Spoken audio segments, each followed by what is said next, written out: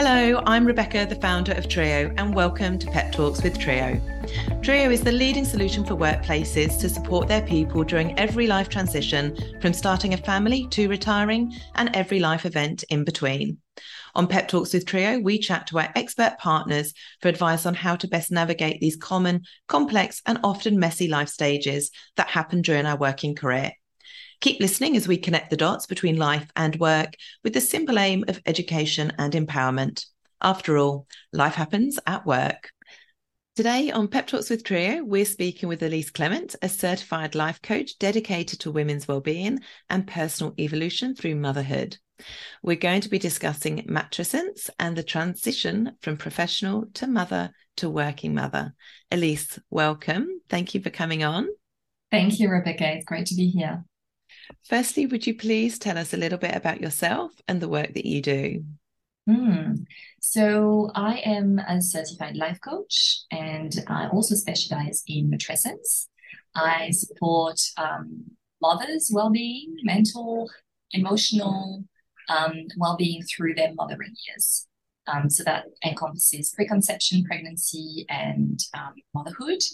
And I use a combination of coaching, somatic therapy, mindfulness tools to help them feel more connected to themselves in this time of their life. I also, beyond doing one-on-one work with women, I also facilitate group workshops, women's circles, as it is a beautiful and wonderful way to feel connected to, the person who we are becoming in this phase of our life. Well, it's certainly a huge transition, having been through it myself, only the once. I'm going to ask you firstly, what is matrescence? Because it's probably a terminology that I certainly wasn't familiar with when I became a mother. And I'm sure there's listeners that are thinking exactly the same thing. Yes. So matrescence is the study of the transformation that women go through as they navigate their mothering years. And the study started back in the 70s with a woman called Dana Raphael, who's an anthropologist. At the time, she also was studying how mothers were supported as they were birthing and then as they were, transitioning into this new role. She's the one who gave us the term doula, which ended up being far more known than matrescence in the following years. But matrescence, the study of matrescence really got revived when a clinical psychologist in the US called Dr. Aurelie Athen started the research again around this phase of life. And she compared it to adolescence. So the same way a child transitions into adulthood by, going through a period of time where lots is changing, both physically, mentally, and all other ways, women also go through a process or a phase of transition. And I think what's really important to highlight with matrescence is that it is a process. So becoming a mother is not an event that takes place when you give birth to your baby. It is a process of transformation that unfolds over your mothering years. And every time you have a child, it evolves and brings additional layers to the new person you're becoming. So why it's important to understand that is because it's a shift and change in so many different areas of our life. We may feel different about our work. We may feel different about our friends, our partners, about so many things. And when we don't know or we don't have language or words to put on this experience, we can feel quite isolated in our lives, or we can feel quite isolated in our experiences. So understanding that there's a map, that matrescence is the map, allows us to feel to normalize what we're going through and to bring a bit more acceptance to the process as well. Yeah. Which is important, isn't it? That normalization and open conversations around these changes. And does matrescence cover from conception through, or is it just from birth onwards?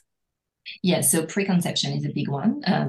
Conception and really, I mean, it's a very unique and personal experience. So women may find that they feel the shift and the change in themselves well before they, when they prepare to conceive, or when they're going through the conception phase, which was the case for me because it took a few years.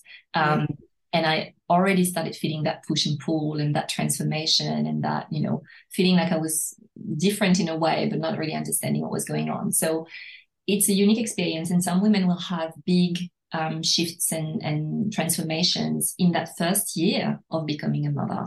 For others, it might be later on when their child goes through toddlerhood or as they leave the nest, because, that's also a big phase of transition. So the understanding is that it's still being researched and studied, but that there are definitely massive emotional, spiritual, mental, even economic and cultural transformation and changes for women as they navigate this experience for themselves. This is fascinating. So in terms of the work that you do and the options available, how can women be supported through this clearly quite phenomenal transformation that goes on, which is a really interesting way of looking at it, because I think we typically just go, we just have a baby, but then when you're going through that, it's like, my mind has gone, my body's changed, relationships change, your desires and needs and what's important changes. And then this unwavering love that comes up is, it is on reflection, it's hugely challenging.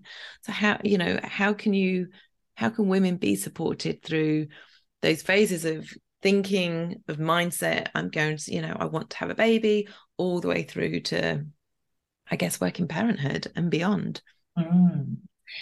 Yeah, that's the golden question. I think the key word, though, is support. You said it, right? And support is something that often is not available to us, or we're not actively looking for it because we think that we should know. So I think that's the key also here, is to remember that there are a lot of assumptions around this phase of transition for women, that they should know, that they should go through it really like a breeze, because they're women after all, right? So they should know how to be a great mother, and it is not the case. So getting the support means that you are surrounding yourself with people you can trust and who are going to help you to really understand yourself and bring kindness and compassion to a very, what can be, and again here I'm generalizing, but what can be for a lot of women challenging and very disorienting is another word. And here I am using the words that I felt were the ones that describe my own experience going through that. And often there's an inner split within us because we feel like we want to go back to the person we were before, but we, have new desires, as you described, and new priorities and new values that we also want to honor.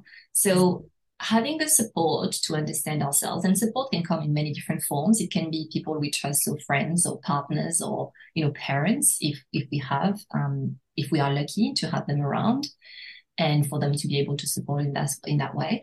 Or it can be hired help. So it can be a therapist or a coach who is educated in that space and who knows that there are things that you may need to look at differently now, or there are beliefs and expectations about yourself that you may need to reconsider.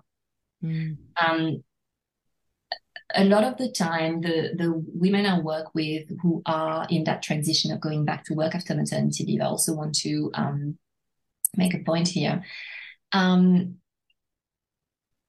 have these huge expectations of themselves. So, and that is a very good starting point when we are in this phase of change, to think, okay, what beliefs or assumptions have I internalized about what it means to be a mother and a successful woman in this particular culture that we've been, raised in? And do I still want to live by this? Is it going to serve me moving forward? If I'm trying to be everyone or everything for everyone, if I am trying to, there is this beautiful quote from, I think her name was Amy Westervelt or something like that, who says, women are expected to work as if they didn't have kids and raise their kids as if they didn't work. So can we just pause for a moment and maybe list all of these things we may have internalized about what a good mother is and does, and try to challenge some of these expectations. Yeah. Good point. We are often our own worst enemy in terms of the expectations we put on ourselves. But I don't think it helps that society makes you feel that other people are doing it. So why aren't you? Other people appear to make it look really, really easy. So, why can't you? And I had a conversation with somebody the other day. It's like, whatever your beliefs are, you're right and you're wrong. Because, whatever you do, you can find somebody that says, yeah, that's the right thing to do. Or, no, you're making a rod for your own back. This is the right thing to do. So there is also so much information that sort of dictate what we should and shouldn't be doing. I think what's beautiful about what you're saying is just come back into ourselves and ask ourselves that question: is what's right for me and what feels right for me. Could you talk us through some of the sort of challenges and experience you've seen working with your clients, and what outcomes, what problems do you solve? What things can women think about in terms of solutions? Yeah, so one that comes to mind straight away is this the confidence issue. And something that is very apparent in the work that I do with women, but also in my own experience, what was very apparent when I came back to work after maternity leave, was that I had been in this space for such a long time before having my daughter, of feeling quite in control of my work. I had been, I had reached a level, because also we had kids later in our life now, I had reached a level where I was really mastering my work. And I felt very comfortable and knowledgeable and, great. And then I went into this space of mothering where I felt absolutely out of control. I had no idea what I was doing. I was, not sure, and felt like I was out of my depth a little bit. And it's really destabilizing for a lot of women, because they come from this space of being very, very in charge and feeling very responsible, and to a place where they do not anymore. So when it comes back to, returning to work, where you're bringing that you bring that very new experience of being a newborn mum into this place of work, and you're like, oh, am I going to be able to do this again? Because, this is how I felt for the last few months. And now I'm going back to work and I feel like I've forgotten everything about it. And I'm going to be found out, imposter syndrome and all of these things that is talked about. And the thing often that happens is that they try harder, because that's what they've learned. Again, that's what they've internalized, that, if they try harder, it should be working somehow. And this is where burnout comes into play, because you can't do this anymore with the new responsibilities or the new, the new things that are happening for you in your life, the new priorities, I should say. So it's about resetting, again, like we talked about expectations before, but I'm going to say it. It's really hard to allow yourself to feel different about work when you go back into a workplace as well, that is expecting you to be the same person you were before. And that's hard, isn't it? Their expectations are that you're going to come back and continue to work the same hours and deliver in the same way as pre-motherhood, which may be possible longer term, but there is a transition period. Exactly. And it's really hard in that environment where people are rolling in their eyes because you're leaving early, or because they are assuming that you are not as committed as you were before. It's really hard to feel confident. So first of all, it's being aware of that we have these external pressures, and we are in a society that hasn't caught up yet with the needs of parents, unfortunately, when we look at work. So awareness first, that this is the case, and it doesn't feel comfortable, but then a willingness to have conversations, important conversations at work. So it may be with a boss, it may be with a team, it may be with colleagues about, the transition we are going through and perhaps the new strength that we bring. So I always love working with women on that, is reframing. They are not a liability when they come back to work. They're actually an asset because they have new strength they're bringing. They may not be aware of them, but they have this ability to be resilient, to be laser focused because there's no time for procrastination anymore. They may actually bring a new empathy to like nurturing a beautiful team culture. They might be bringing more creativity to their work in one way or another. So there are many other strengths, but it's about helping them redefine that for themselves. What new strength are they bringing? Having the conversations with whoever they need to have the conversations with. About, yes, this new person they are at work. That doesn't mean they're not committed anymore. They have different needs and they have different things that they're bringing.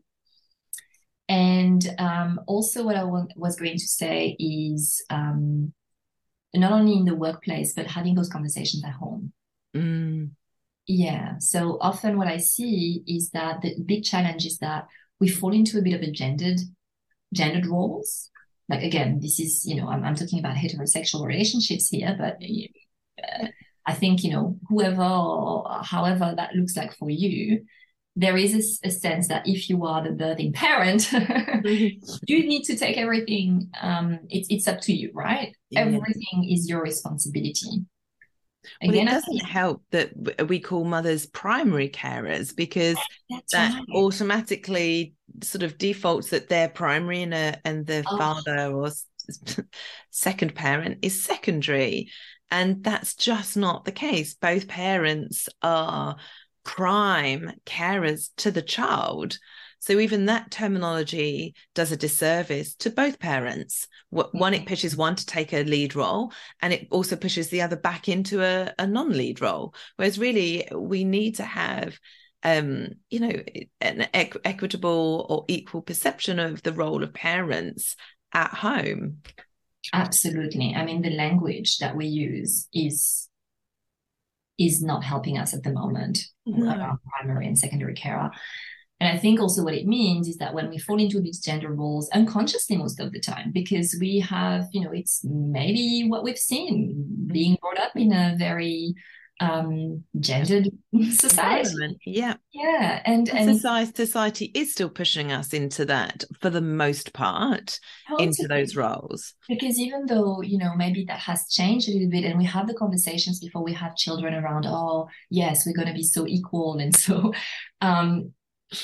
yes, I mean, fathers, I think they're the ones, stay-at-home dads, 4% still. And this number hasn't changed since the 90s. So, this is like certain things we have to be really aware of, so we can have the conversations. Again, if I go back to what can help, we can have the conversations at home around what do we want our partnership to look like with our partner, right? And it may not be that everything's equal and it's 50-50, but at least there is a sense of fairness that we don't need to, carry everything on our shoulders, that we decide how we're going to divide the tasks amongst us, that maybe we don't feel like we want to be the person who gets the call from daycare. That's fine. We're not. But here I want to also point to the fact that for myself, that was a personal experience, but I see this experience time and again with the women I work with. Because we have lost a bit of control in our mothering often, we finding our feet, finding our groove, it's not easy. We tend to take on more responsibility because that means that, okay, I can do this. I'm going to prove to everyone that I can do this. And as a result, sometimes we disempower the other members of our household, our partners. So we have to just be mindful of that as well. What responsibility are we playing in this? There are many different types of situations here, but are we also playing a part in the other person not having their space to do things? Are we empowering them to step up? and to take responsibility for the raising our children. Yeah. Because it's scary for both, isn't it? We're both, I think there's almost an assumption that mothers know what to do. But actually, the moment you hold your baby for the first time, both parents are learning from that, very first moment. So it makes sense that, maybe if you're the second parent isn't as confident, but you're just by biology, we're typically at home from that first moment, with the baby longer. So our learning curve has almost started a bit sooner, and it's a bit more rapid. We're getting through those learning markers, I guess, more quickly. But it's a very valid point. How are we empowering our partners to step up and meet us through that learning process? Yeah, you know what? It makes me think of, as you were saying that, I was like, it's a little bit when you, for the first time, you learn to delegate at work because you have new team members. Or when you're a business owner and you go from doing everything on your own to having team members come on board. At first, you're like, oh my God, no, I need to do this myself because it's not going to be done as fast as I can do it, or blah, blah, blah. Yeah. You need to go through this period of discomfort as well in your partnership at home. Yeah. Because the long-term benefits, you have to think about the long-term benefits, and that your child deserves as well to create a very strong connection and bond with their other parent. I mean, again, this is if you are lucky to have a partner. If you're solo parenting, that's a different story. But support can be found in many different ways and forms. I still believe. Yeah, so that's the most. I completely forgot what was the original question, but I hope it just covered some points here. The most difficult challenges, yes, but it's absolutely valid around looking at support, having those conversations at home, but also having those conversations in work. So when you're talking to your clients around how to have those conversations in work, and what can organizations do to help women through this transformation, and because we know retention is far more beneficial than rehiring. Retention of women in particular is critical to meet diversity targets, and we should be doing this because it's the right thing to do. And as you say, a lot of people are having babies later on in their life, and therefore are higher up the career ladder and typically in leadership positions, which makes it even more pertinent that organizations do what they can to retain women in leadership positions, so that the younger generation can see that this is possible. There is a future here for me within this organization. You can't be what you can't see, and all of those wonderful things. So what do you see organizations doing, or what can they do to support women through this evolution and this transition, this transformation back into work? Well, education, so that, there is some sort of understanding of what this phase of life really is for a woman, the transition that takes place. I do, for example, facilitate workshops on matrescence and raising awareness about what happens during this transition, and how, how the welcoming back of a woman in an organization can take place, so that she feels seen and understood for this massive experience that she's just gone through.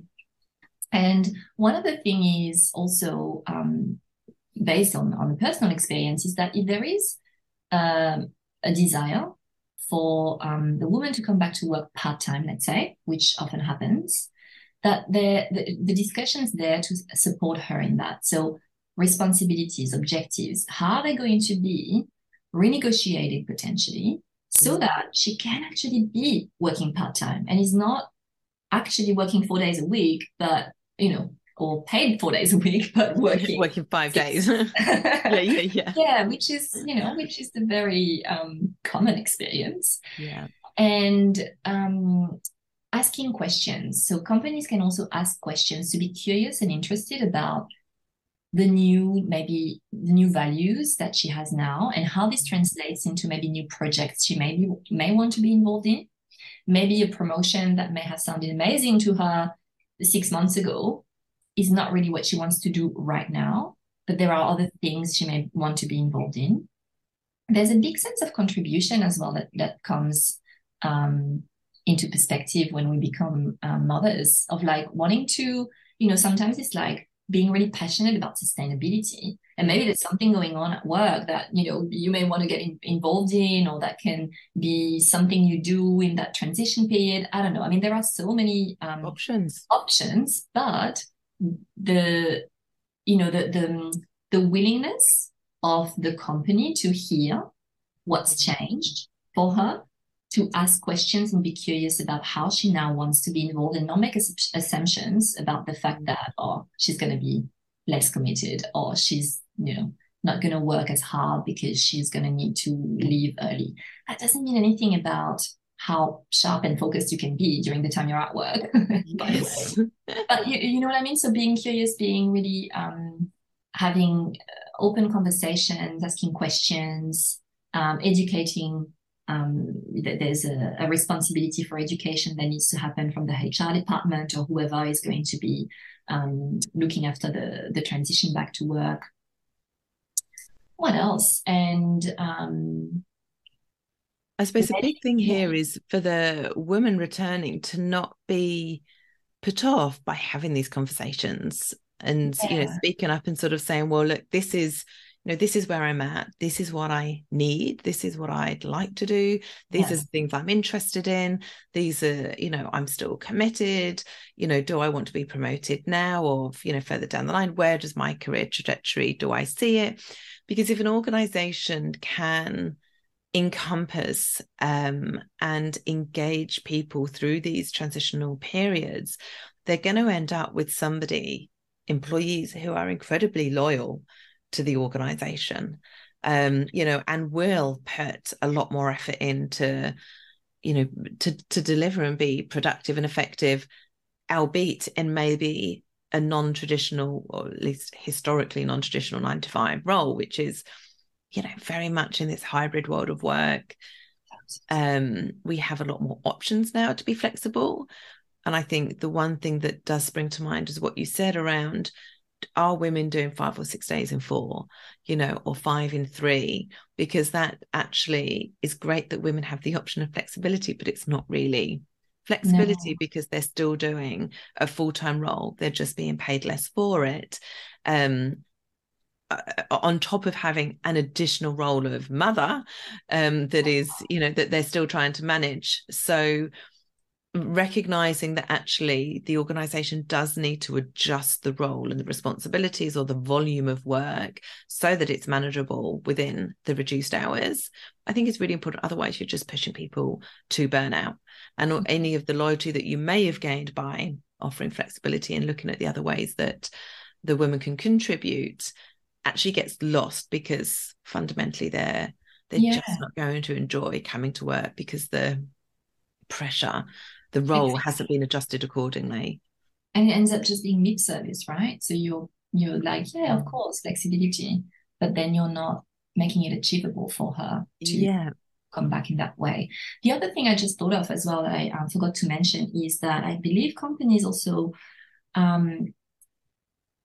there's a gap that's happening, because you have a woman who is going on maternity leave. She has no contact most of the time with her workplace in that period of time that she's taken off.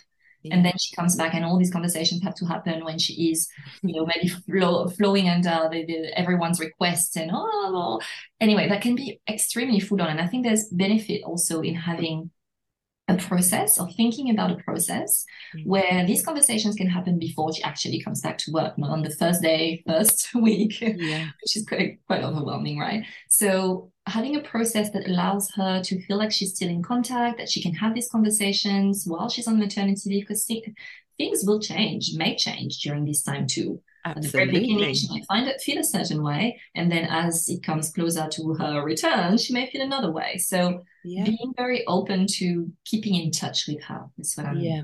thinking. Which is a beautiful segue, because that's obviously what Trio does with our journeys. You know, it's that is exactly the importance of keeping women connected to the workplace, because it maintains their sense of belonging, it maintains their connection and their engagement. And things do change. We know from being a professional to becoming a mother. I call that falling off a cliff.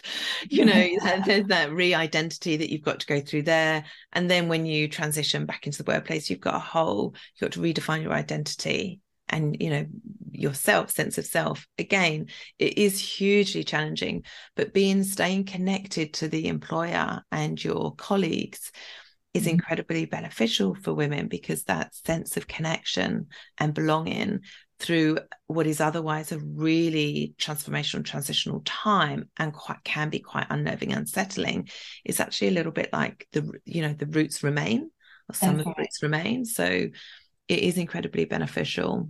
That's a beautiful image. I love that. And the other thing I was going to say that comes to mind is something really important as well is, reassessing what's important to you at this time in your life. I mean, it sounds really,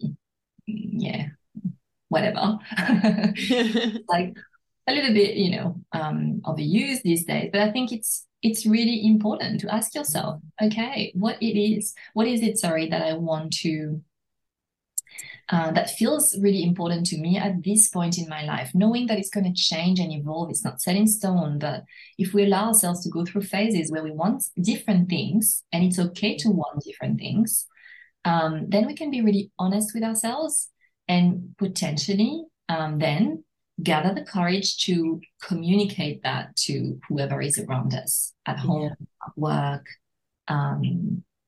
It's okay not to want the same as what you wanted before.